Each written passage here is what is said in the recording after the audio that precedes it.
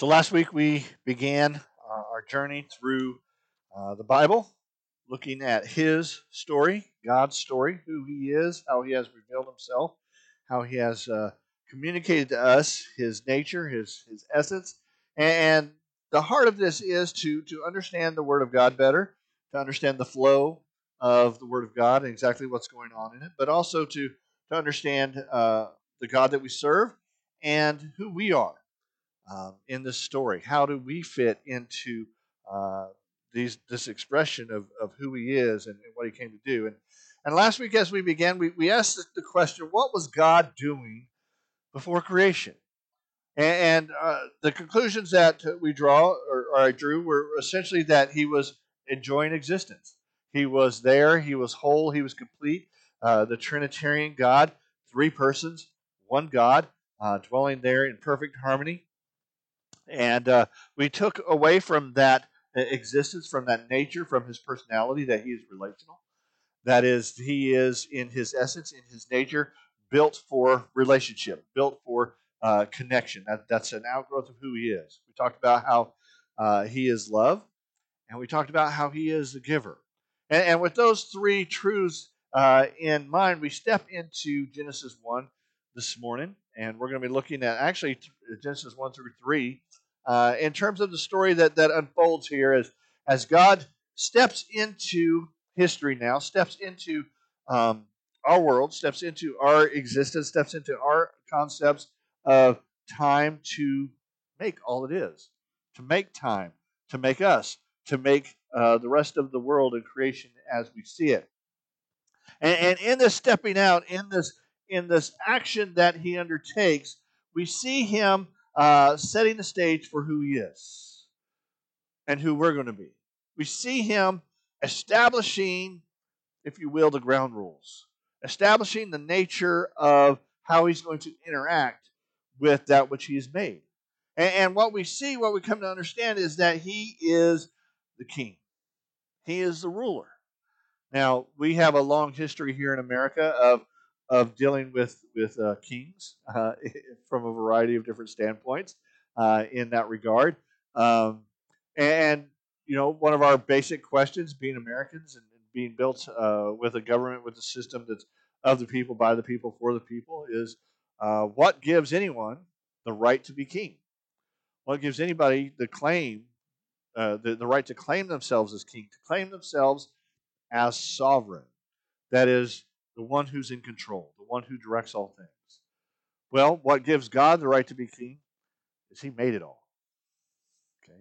He established himself as king by making all that there is, by determining the nature of all that is. It is his creativity, it is his imagination, it is his outlook, his perspective that has formed and shaped all that there is. And so, if there's anyone who is sovereign, if there's anyone who's in control, if there's anyone who possesses authority, it's him. And we see that played out in the context of our passage this morning. And the first truth we see as we step here into Genesis 1, where it says in the beginning God created the heavens and the earth, is that God established his position through his actions. In other words, he establishes himself as king, as sovereign, as the one who's in control by actually doing something. He doesn't just stand up and say, I'm king, I deserve to be king, give me your obedience, give me your recognition, give me your praise and your adoration and all these other things. He establishes that by actually doing something, by actually demonstrating his authority. And he does that here in two ways, I believe, in Genesis chapter 1. Two actions. The first of these is that he created. He created.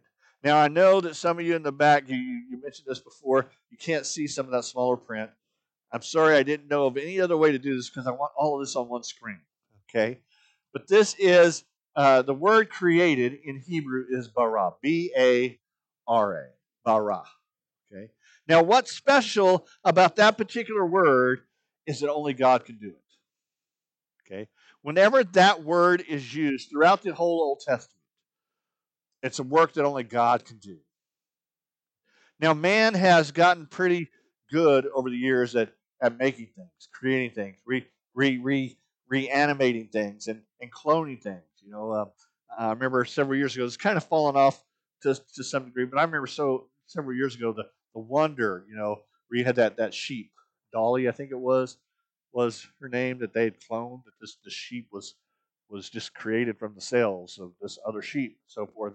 And man has gotten pretty amazing in terms of what we can do. And to be honest, we probably should be able to do that sort of thing. If we are, as we're going to talk about here in a minute, created in God's image, then we ought to be able to mimic some of the things he does. It's just logical to assume that. But like the old story of the scientist who challenged God to a contest, talking about how great and how powerful they were and how they could do just about anything, God says, okay, very well, let's do it. Let's have a man-making contest. And the scientist said, okay, we can handle that. God said to them, we're going to do this just like I did back in the old days with Adam. The scientist said, sure, no problem. He bent down, grabbed himself a handful of dirt. God looked at him and said, no, no, no. You get your own dirt. I made this. Okay? In other words, we can mimic a lot of what God does, but we can't create. We can't make something from nothing, which is exactly what God did. Now, in Genesis 1, you have 6 uses of the word create. This particular word, this distinctive word that only God can do. It uses other words for making, for shaping, for forming, those sorts of things. But there's 6 times that the word create is used here. And these carry with them some importance just in terms of what they're communicating. The first one is right there in verse 1. God created the heavens and the earth. And that phrase, heavens and earth, is a phrase that means basically everything. Okay? It's what's called in interpretive processes and scholarly circles a merism. M-E-R-I-S-M. Merism. Probably not a word that you use every day. But there it is. It's a word that talks about, that uses the extremes of some reality to say that everything in between those two extremes is included. And so when you talk about the heavens and the earth, you're talking about the extremes of reality, and everything that's in between those two extremes is included. So when it says there in 1:1, God created the heavens and the earth, what's it saying? It is God created everything. There's nothing made that he didn't make. Okay? And that's where it starts. But then it goes on, and the next time you see create is in the first part of verse 21, where it says he created the large sea creatures and every living creature that moves and swarms in the water. Now why there? Why jump all the way to what is tantamount to the 5th day of creation? Okay, so you've had 4 days of creation without the word create. Not that he didn't do it, but it doesn't use that specific word. Why jump here? Because the writer wants to emphasize certain things about who God is, especially to his audience. Okay, he wants to highlight things. He wants to take that highlighting marker that we use today, and he wants to draw that in so that you see that and you're like, okay, this is a big deal. And in their culture, one of the things you see in a lot of the writings from the other ancient Near Eastern texts is how their gods struggled with the great sea monsters. In every story, Mesopotamia, Egypt, the Hittites, all the surrounding nations, all the surrounding cultures had these stories of how their god fought, battled with the great sea monsters, the great sea creatures. So you don't see that in Israel's story. Wherever the sea creatures are mentioned in Israel's story, they're just a plaything to God. They're just a toy. And here it highlights what? He made those sea creatures. He created them out of nothing. Okay? And so it's emphasizing what? Think of the thing that troubles everybody else. Think of the thing that everybody else struggles with and everybody else has to deal with or fight against, and it's nothing to God. He made it, in fact. Okay, how powerful is he that the biggest, baddest thing you can think of, he made it? Okay, that mountain you're struggling with, God made it. He's not going to struggle with it. He can get you over that. He can get you through that. Okay.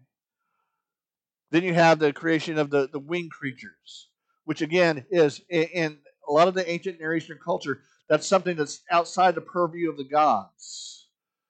But here, as Moses is writing this text, he's telling us God made those things too. Those things that are so wondrous, so mysterious to us. How does something fly? I mean, that's always been a question for us, right? I mean, that kind of gave birth to the whole search for flight there in the early 20th century.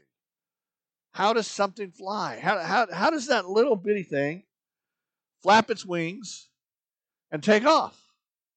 Or you look at an eagle fly, and they're up there. They're not even flapping their wings. They're just kind of floating, just soaring up there for hours sometimes.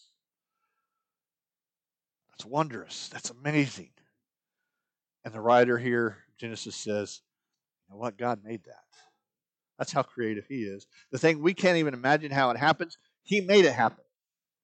And we can see something that He made happen occur right in front of us all the time and be in awe of the fact that He did that. And we can't. But then the last three uses of created are all in one verse. All there in reference to man's creation. When God makes mankind, male and female. And 3 times in that verse it says God created us. He's doing what? He's establishing His position. You know, if you say, I made that once, or I created you once, okay, that might sink in. But you say it 3 times, hopefully that would sink in. Where our origin comes from, where our source is, where we are made to operate, where we're made to function. And so in this action of creation, we see God's power. We see His creativity. We see His imagination. We see His authority over us. He is sovereign over us because He made us. He created us. You know that old line that dads like to pull out every once in a while. I brought you into this world, I can take you out. Okay. That certainly applies in manifold, tenfold, thousandfold to God. He is sovereign. He literally brought us into this world. He is in control. But the second thing that He does that establishes His position is kind of surprising. It kind of shocks us. And that is He granted us freedom. Okay. Genesis 2:15-17. The Lord God took the man and placed him in the Garden of Eden to work it and watch over it. The Lord God commanded the man, you are free to eat from any tree of the garden, but you must not eat from the tree of the knowledge of good and evil, for on the day you eat from it, you will certainly die.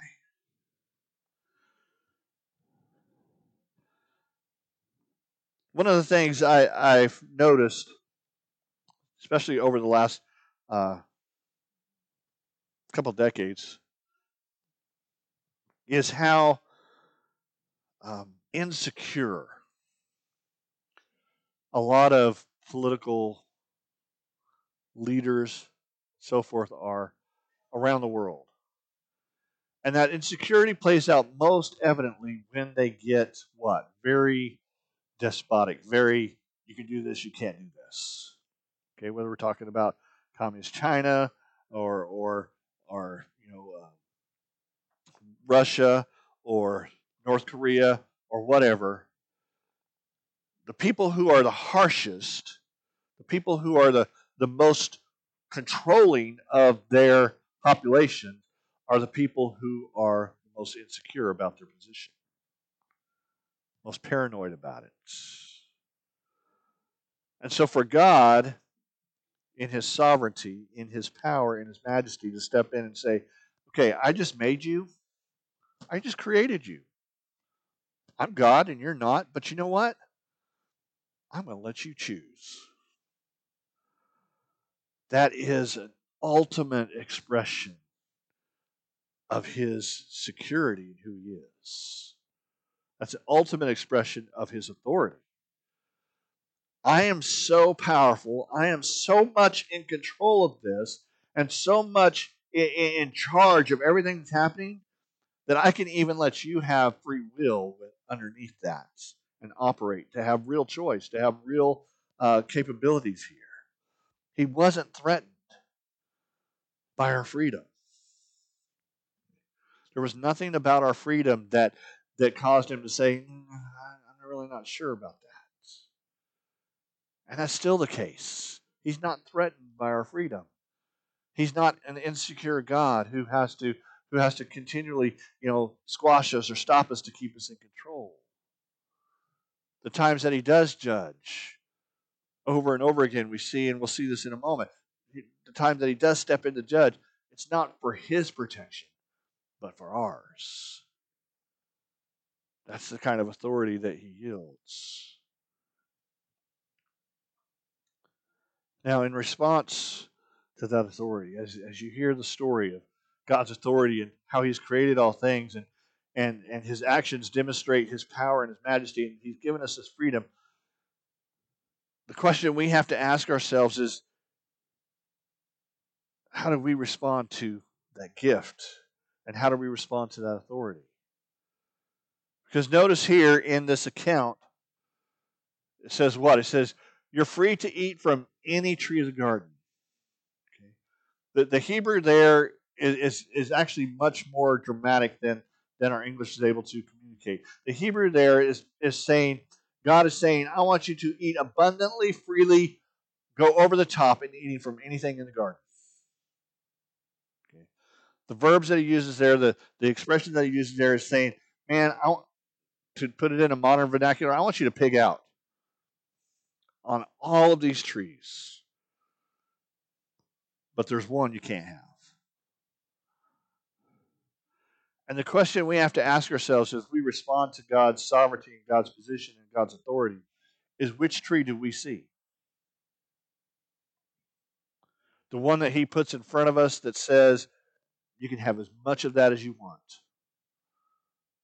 I'm giving you these blessings. I'm giving you these gifts. I'm giving you this beauty of this world. I'm giving you life. I'm giving you hope. I'm giving you joy. I'm giving you peace. I'm giving you all of these opportunities to live the fullest and most complete life. I'm giving that all to you. But there's also some things over here I don't want you participating in because they will cause you harm. And really the struggle for our living with God and relating to God comes down to which of those two trees we see. Because if our heart and our mind is stuck on that, well, I can't believe I can't have that. And I can't believe that I'm not allowed to go over there and take that without consequence. If that's where our heart and mind and our thought process goes, then we're on the road to misery already. We're on the road to hurt and pain already. We're on the road to hopelessness already. Because we're unable to see the manifold blessings that he has over here. Where he's just pouring it on in his goodness and his mercy and in how he has enriched us and how he has gifted us so many amazing things. But so often we can't see that because we're looking over here. God has done the actions that are necessary to communicate his position and his goodness. How are we going to respond to that? Having established himself in his actions, he also expresses his position with his commands. And he practices what we call permissive sovereignty. Okay? Permissive sovereignty is expressed in many of the verses with the let there. You ever notice that as you're reading there in Genesis 1 and the creation is taking place, God doesn't say, light exist. He doesn't say, expanse between the waters, it's now time to come into being. I command it to be so. He says what? Let there. Okay? It's what's called It's called what's called a volitional command. It's a command where the person hearing the command has the privilege, has the opportunity to participate in it, to respond to it, to come alongside the one making the command, to be a part of what's happening there. And there's really not an equivalent in English for this. Let there expresses it, but it really doesn't carry the weight of it. Probably the closest thing I can think of that would be a volitional command in English is when the young lady looks at the young man and says, "You can kiss me if you want." Okay. She's what? She's kind of telling him, "You better kiss me." Okay. But she's also what? Giving him permission to participate in that command. That's the closest thing I can think of in English that portrays what's going on here. It is a command. It is an expression of authority, but it's also a granting of permission to come alongside in that. At the same moment, that's such a powerful expression of, again, God's authority and sovereignty and how it's so unique. He's not imposing himself on creation. He's inviting creation to participate with him, all the while still expressing that he's the one in control. He's the sovereign in that particular situation in life itself. And so you see that several times throughout chapter 1, this invitation, this invitational command that expresses his authority, but also his invitation for us to respond to him. He also expresses his position through commands in what's called assigned stewardship. God blessed them, and God said to them, "Be fruitful, multiply, fill the earth, subdue it, rule the fish of the sea, the birds of the sky, and every creature that crawls on the earth." He's telling us to multiply and fill the earth here. He's communicating what? This is all mine. I'm going to let you take care of it. Now, is that command there in verse 28, permission to do whatever we want to with the earth? Is that what that's communicating? I don't think so. I think what that's communicating is, this is all mine. I want you to take care of it for me. Closest example, again, I think of in terms of our culture, in terms of the way we do it, is the parent who's going on a trip and has an older teenager. And as they're walking out the door, they say, "The house is yours." Okay. What do they mean by that? They don't mean throw a party and trash my house and destroy everything that's here. They mean what? You're in charge to take care of this house in my absence. You better do a good job. Okay. That's what God's saying here. He's giving us the stewardship. Now, this assigning of stewardship, this assigning of responsibility, can only be done by the person who's actually in charge. Toward the end of Jesus' ministry here on earth, he says, what? All authority has been given to me on heaven and earth. Therefore, go and make disciples. That's assigned stewardship. I have all the power. I'm assigning you this task. And so God here in his command is saying, I have all the power. I'm assigning you this task. Take care of my planet. Take care of my creation, what I've made.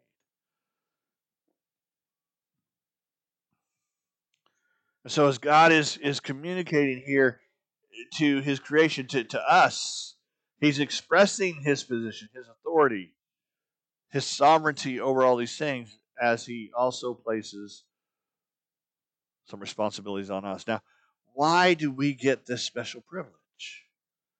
If you go back to his actions, why were we given freedom? If you go to his commands, why does he give us permission to participate and the stewardship and so forth? Because we were created in his image. He explains his position in us, in humanity. And this is one of the things that in some ways puzzles me, but in other ways challenges me.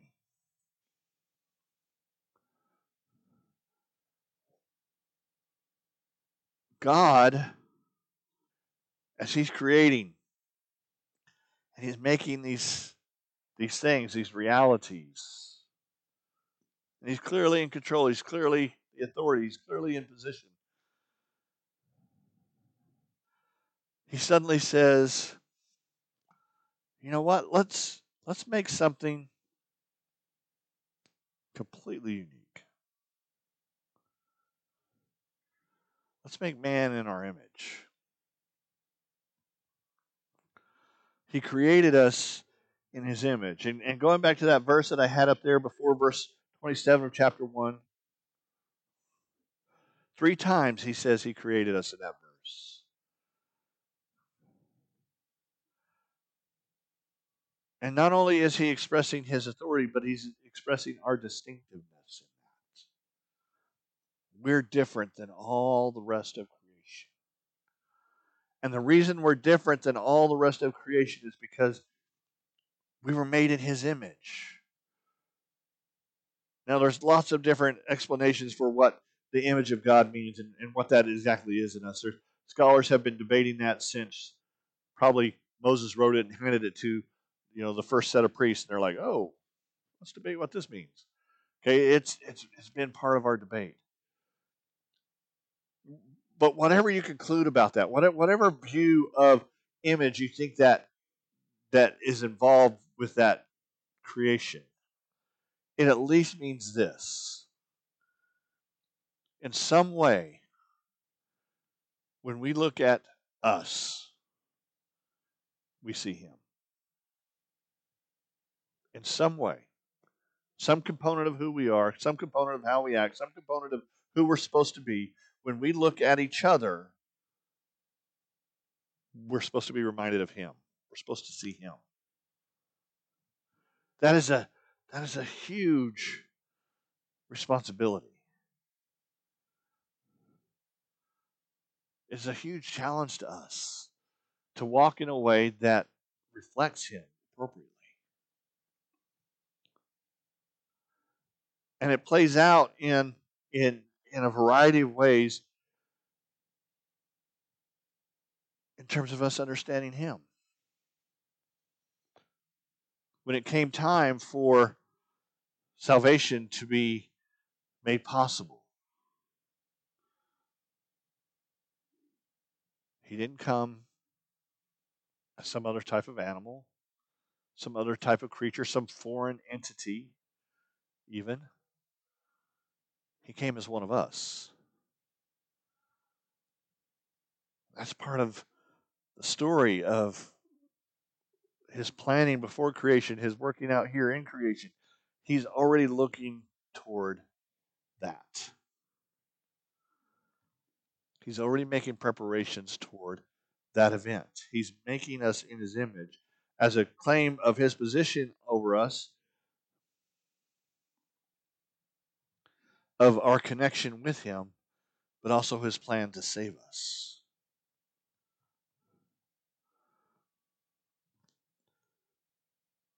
And since we're made in His image, we were made to be relational. Just as He is relational and always has been relational, we are relational. The first not good in Scripture, there in chapter 2, verse 18. It is not good that man should be alone. Now, again, think about that sentence. It's not good.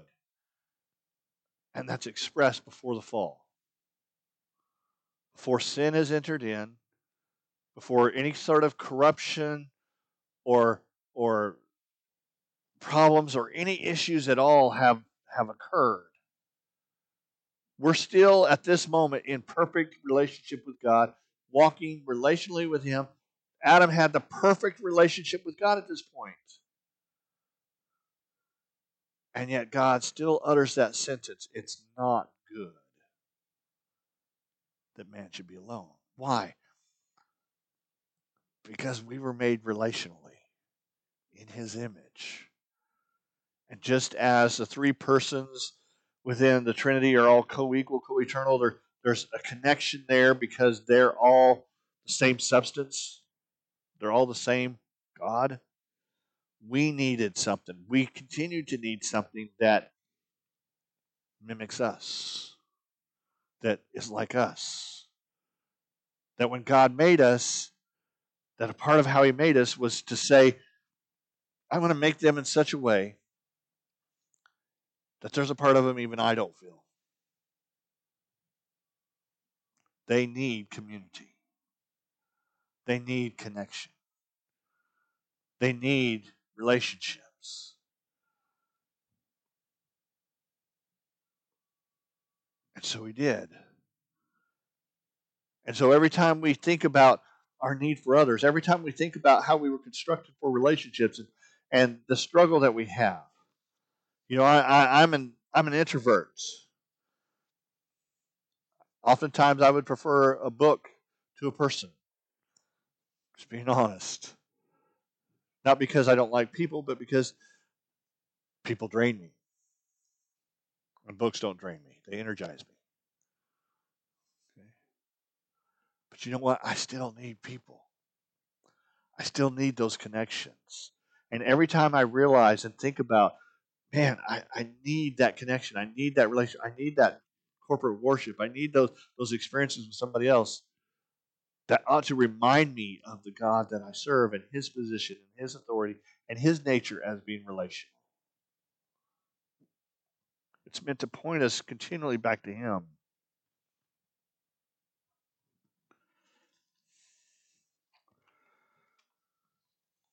The third way He functioned with humanity to explain His position was He instituted the family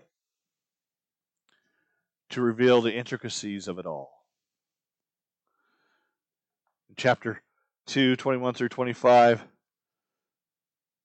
talks about how God put Adam into a deep sleep. He's going to make his helpmeet, the one who's like him, the one who's connected to him. He takes the rib from the man and he creates the woman and brings her to the man. And the man said, "This at last is bone of my bones and flesh of my flesh. She shall be called woman because she was taken out of man." I don't think we can read that sentence with enough enthusiasm to capture what Adam was feeling at that moment. He was pumped. He was excited. He was filled with joy. At last, here she is. And notice he doesn't name her. This is so important. He doesn't name her, he describes her. She's the feminine form of me, is what he says. I'm Ish, she's Isha. I'm just going to put a feminine ending on what we call her to what we call me, and that's what we got. He doesn't name her. Why? Because when God created the family, He created this unit that is meant to demonstrate, to display, to proclaim who He is. And in that proclamation, just as you don't have ranks within the Trinity, you didn't have ranks within the family.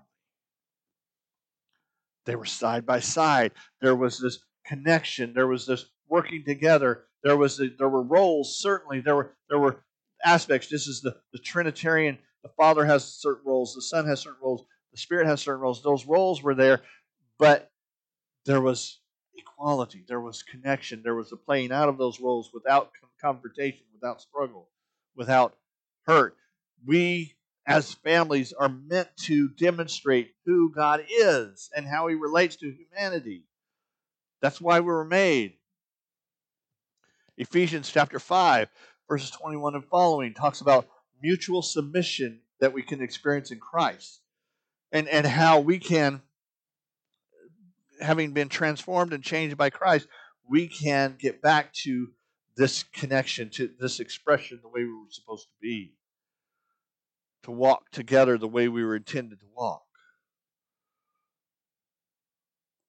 And Paul says this is a very great mystery.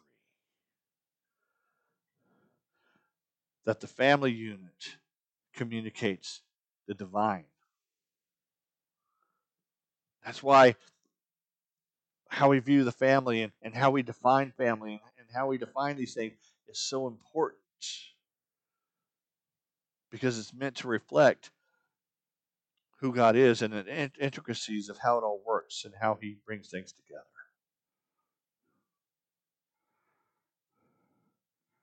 Now, if you're at all familiar with the story, you know at this point that something happens. Chapters 1 and 2, we've seen God's authority. We've seen His sovereignty play out over and over again in His actions, in His words, in the way He created us, in the way He shaped us. We see His authority on display. We see that He's the King. We see all that we're supposed to see in Him and the relationship and how it's supposed to work. But then man makes a decision to walk away from that, to say, I can do better. Just the foolishness of that sentence alone astonishes me.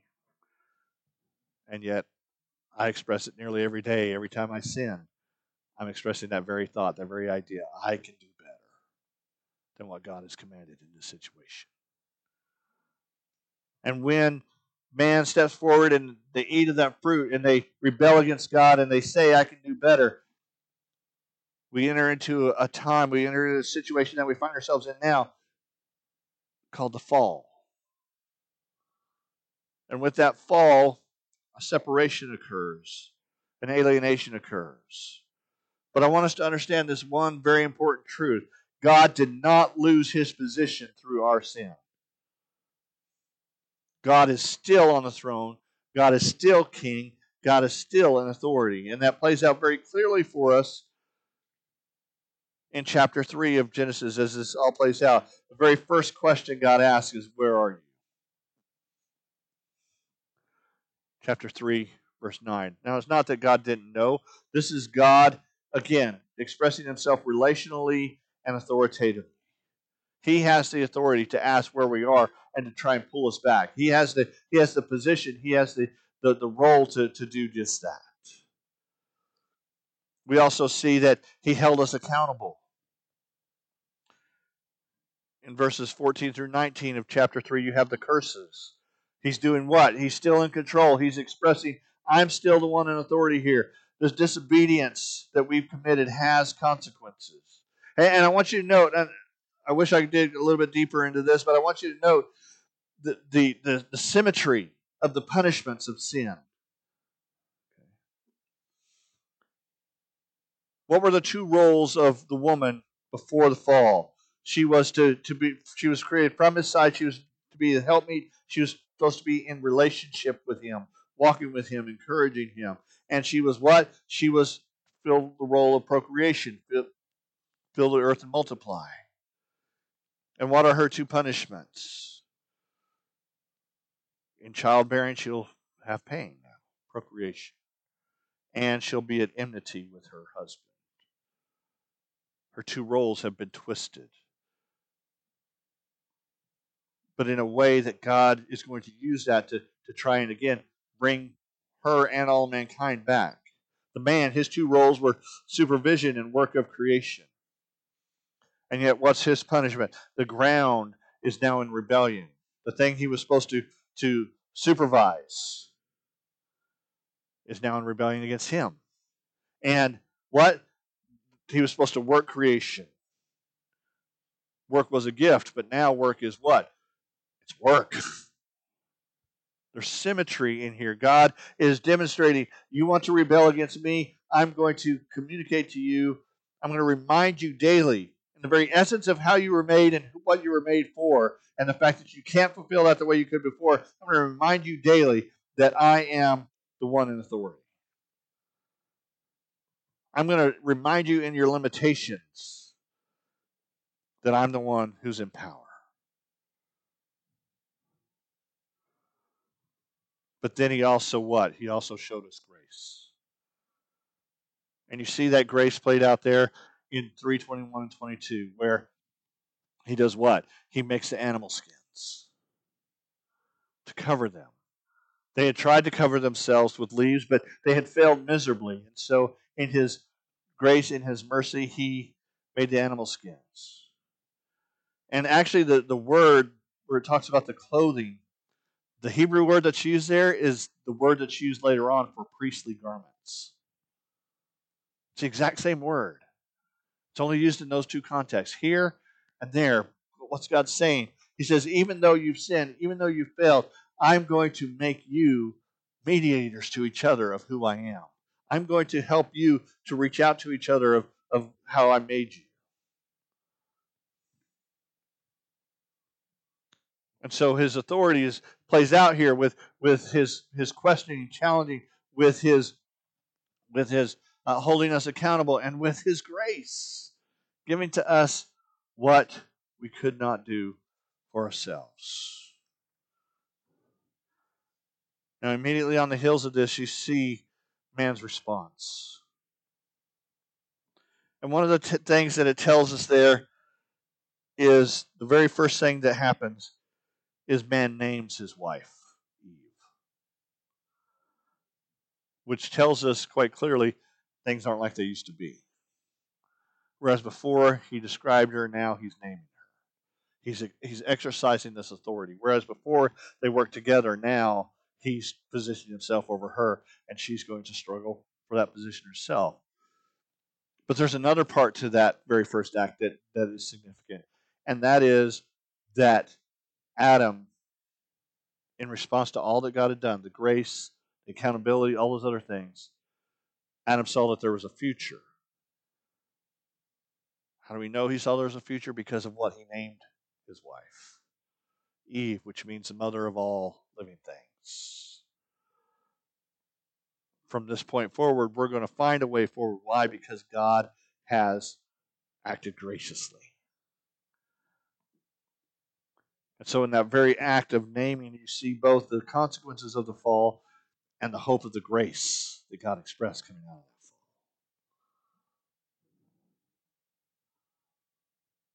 And so I come to you this morning and I ask you, how are you responding to the fact that God is king?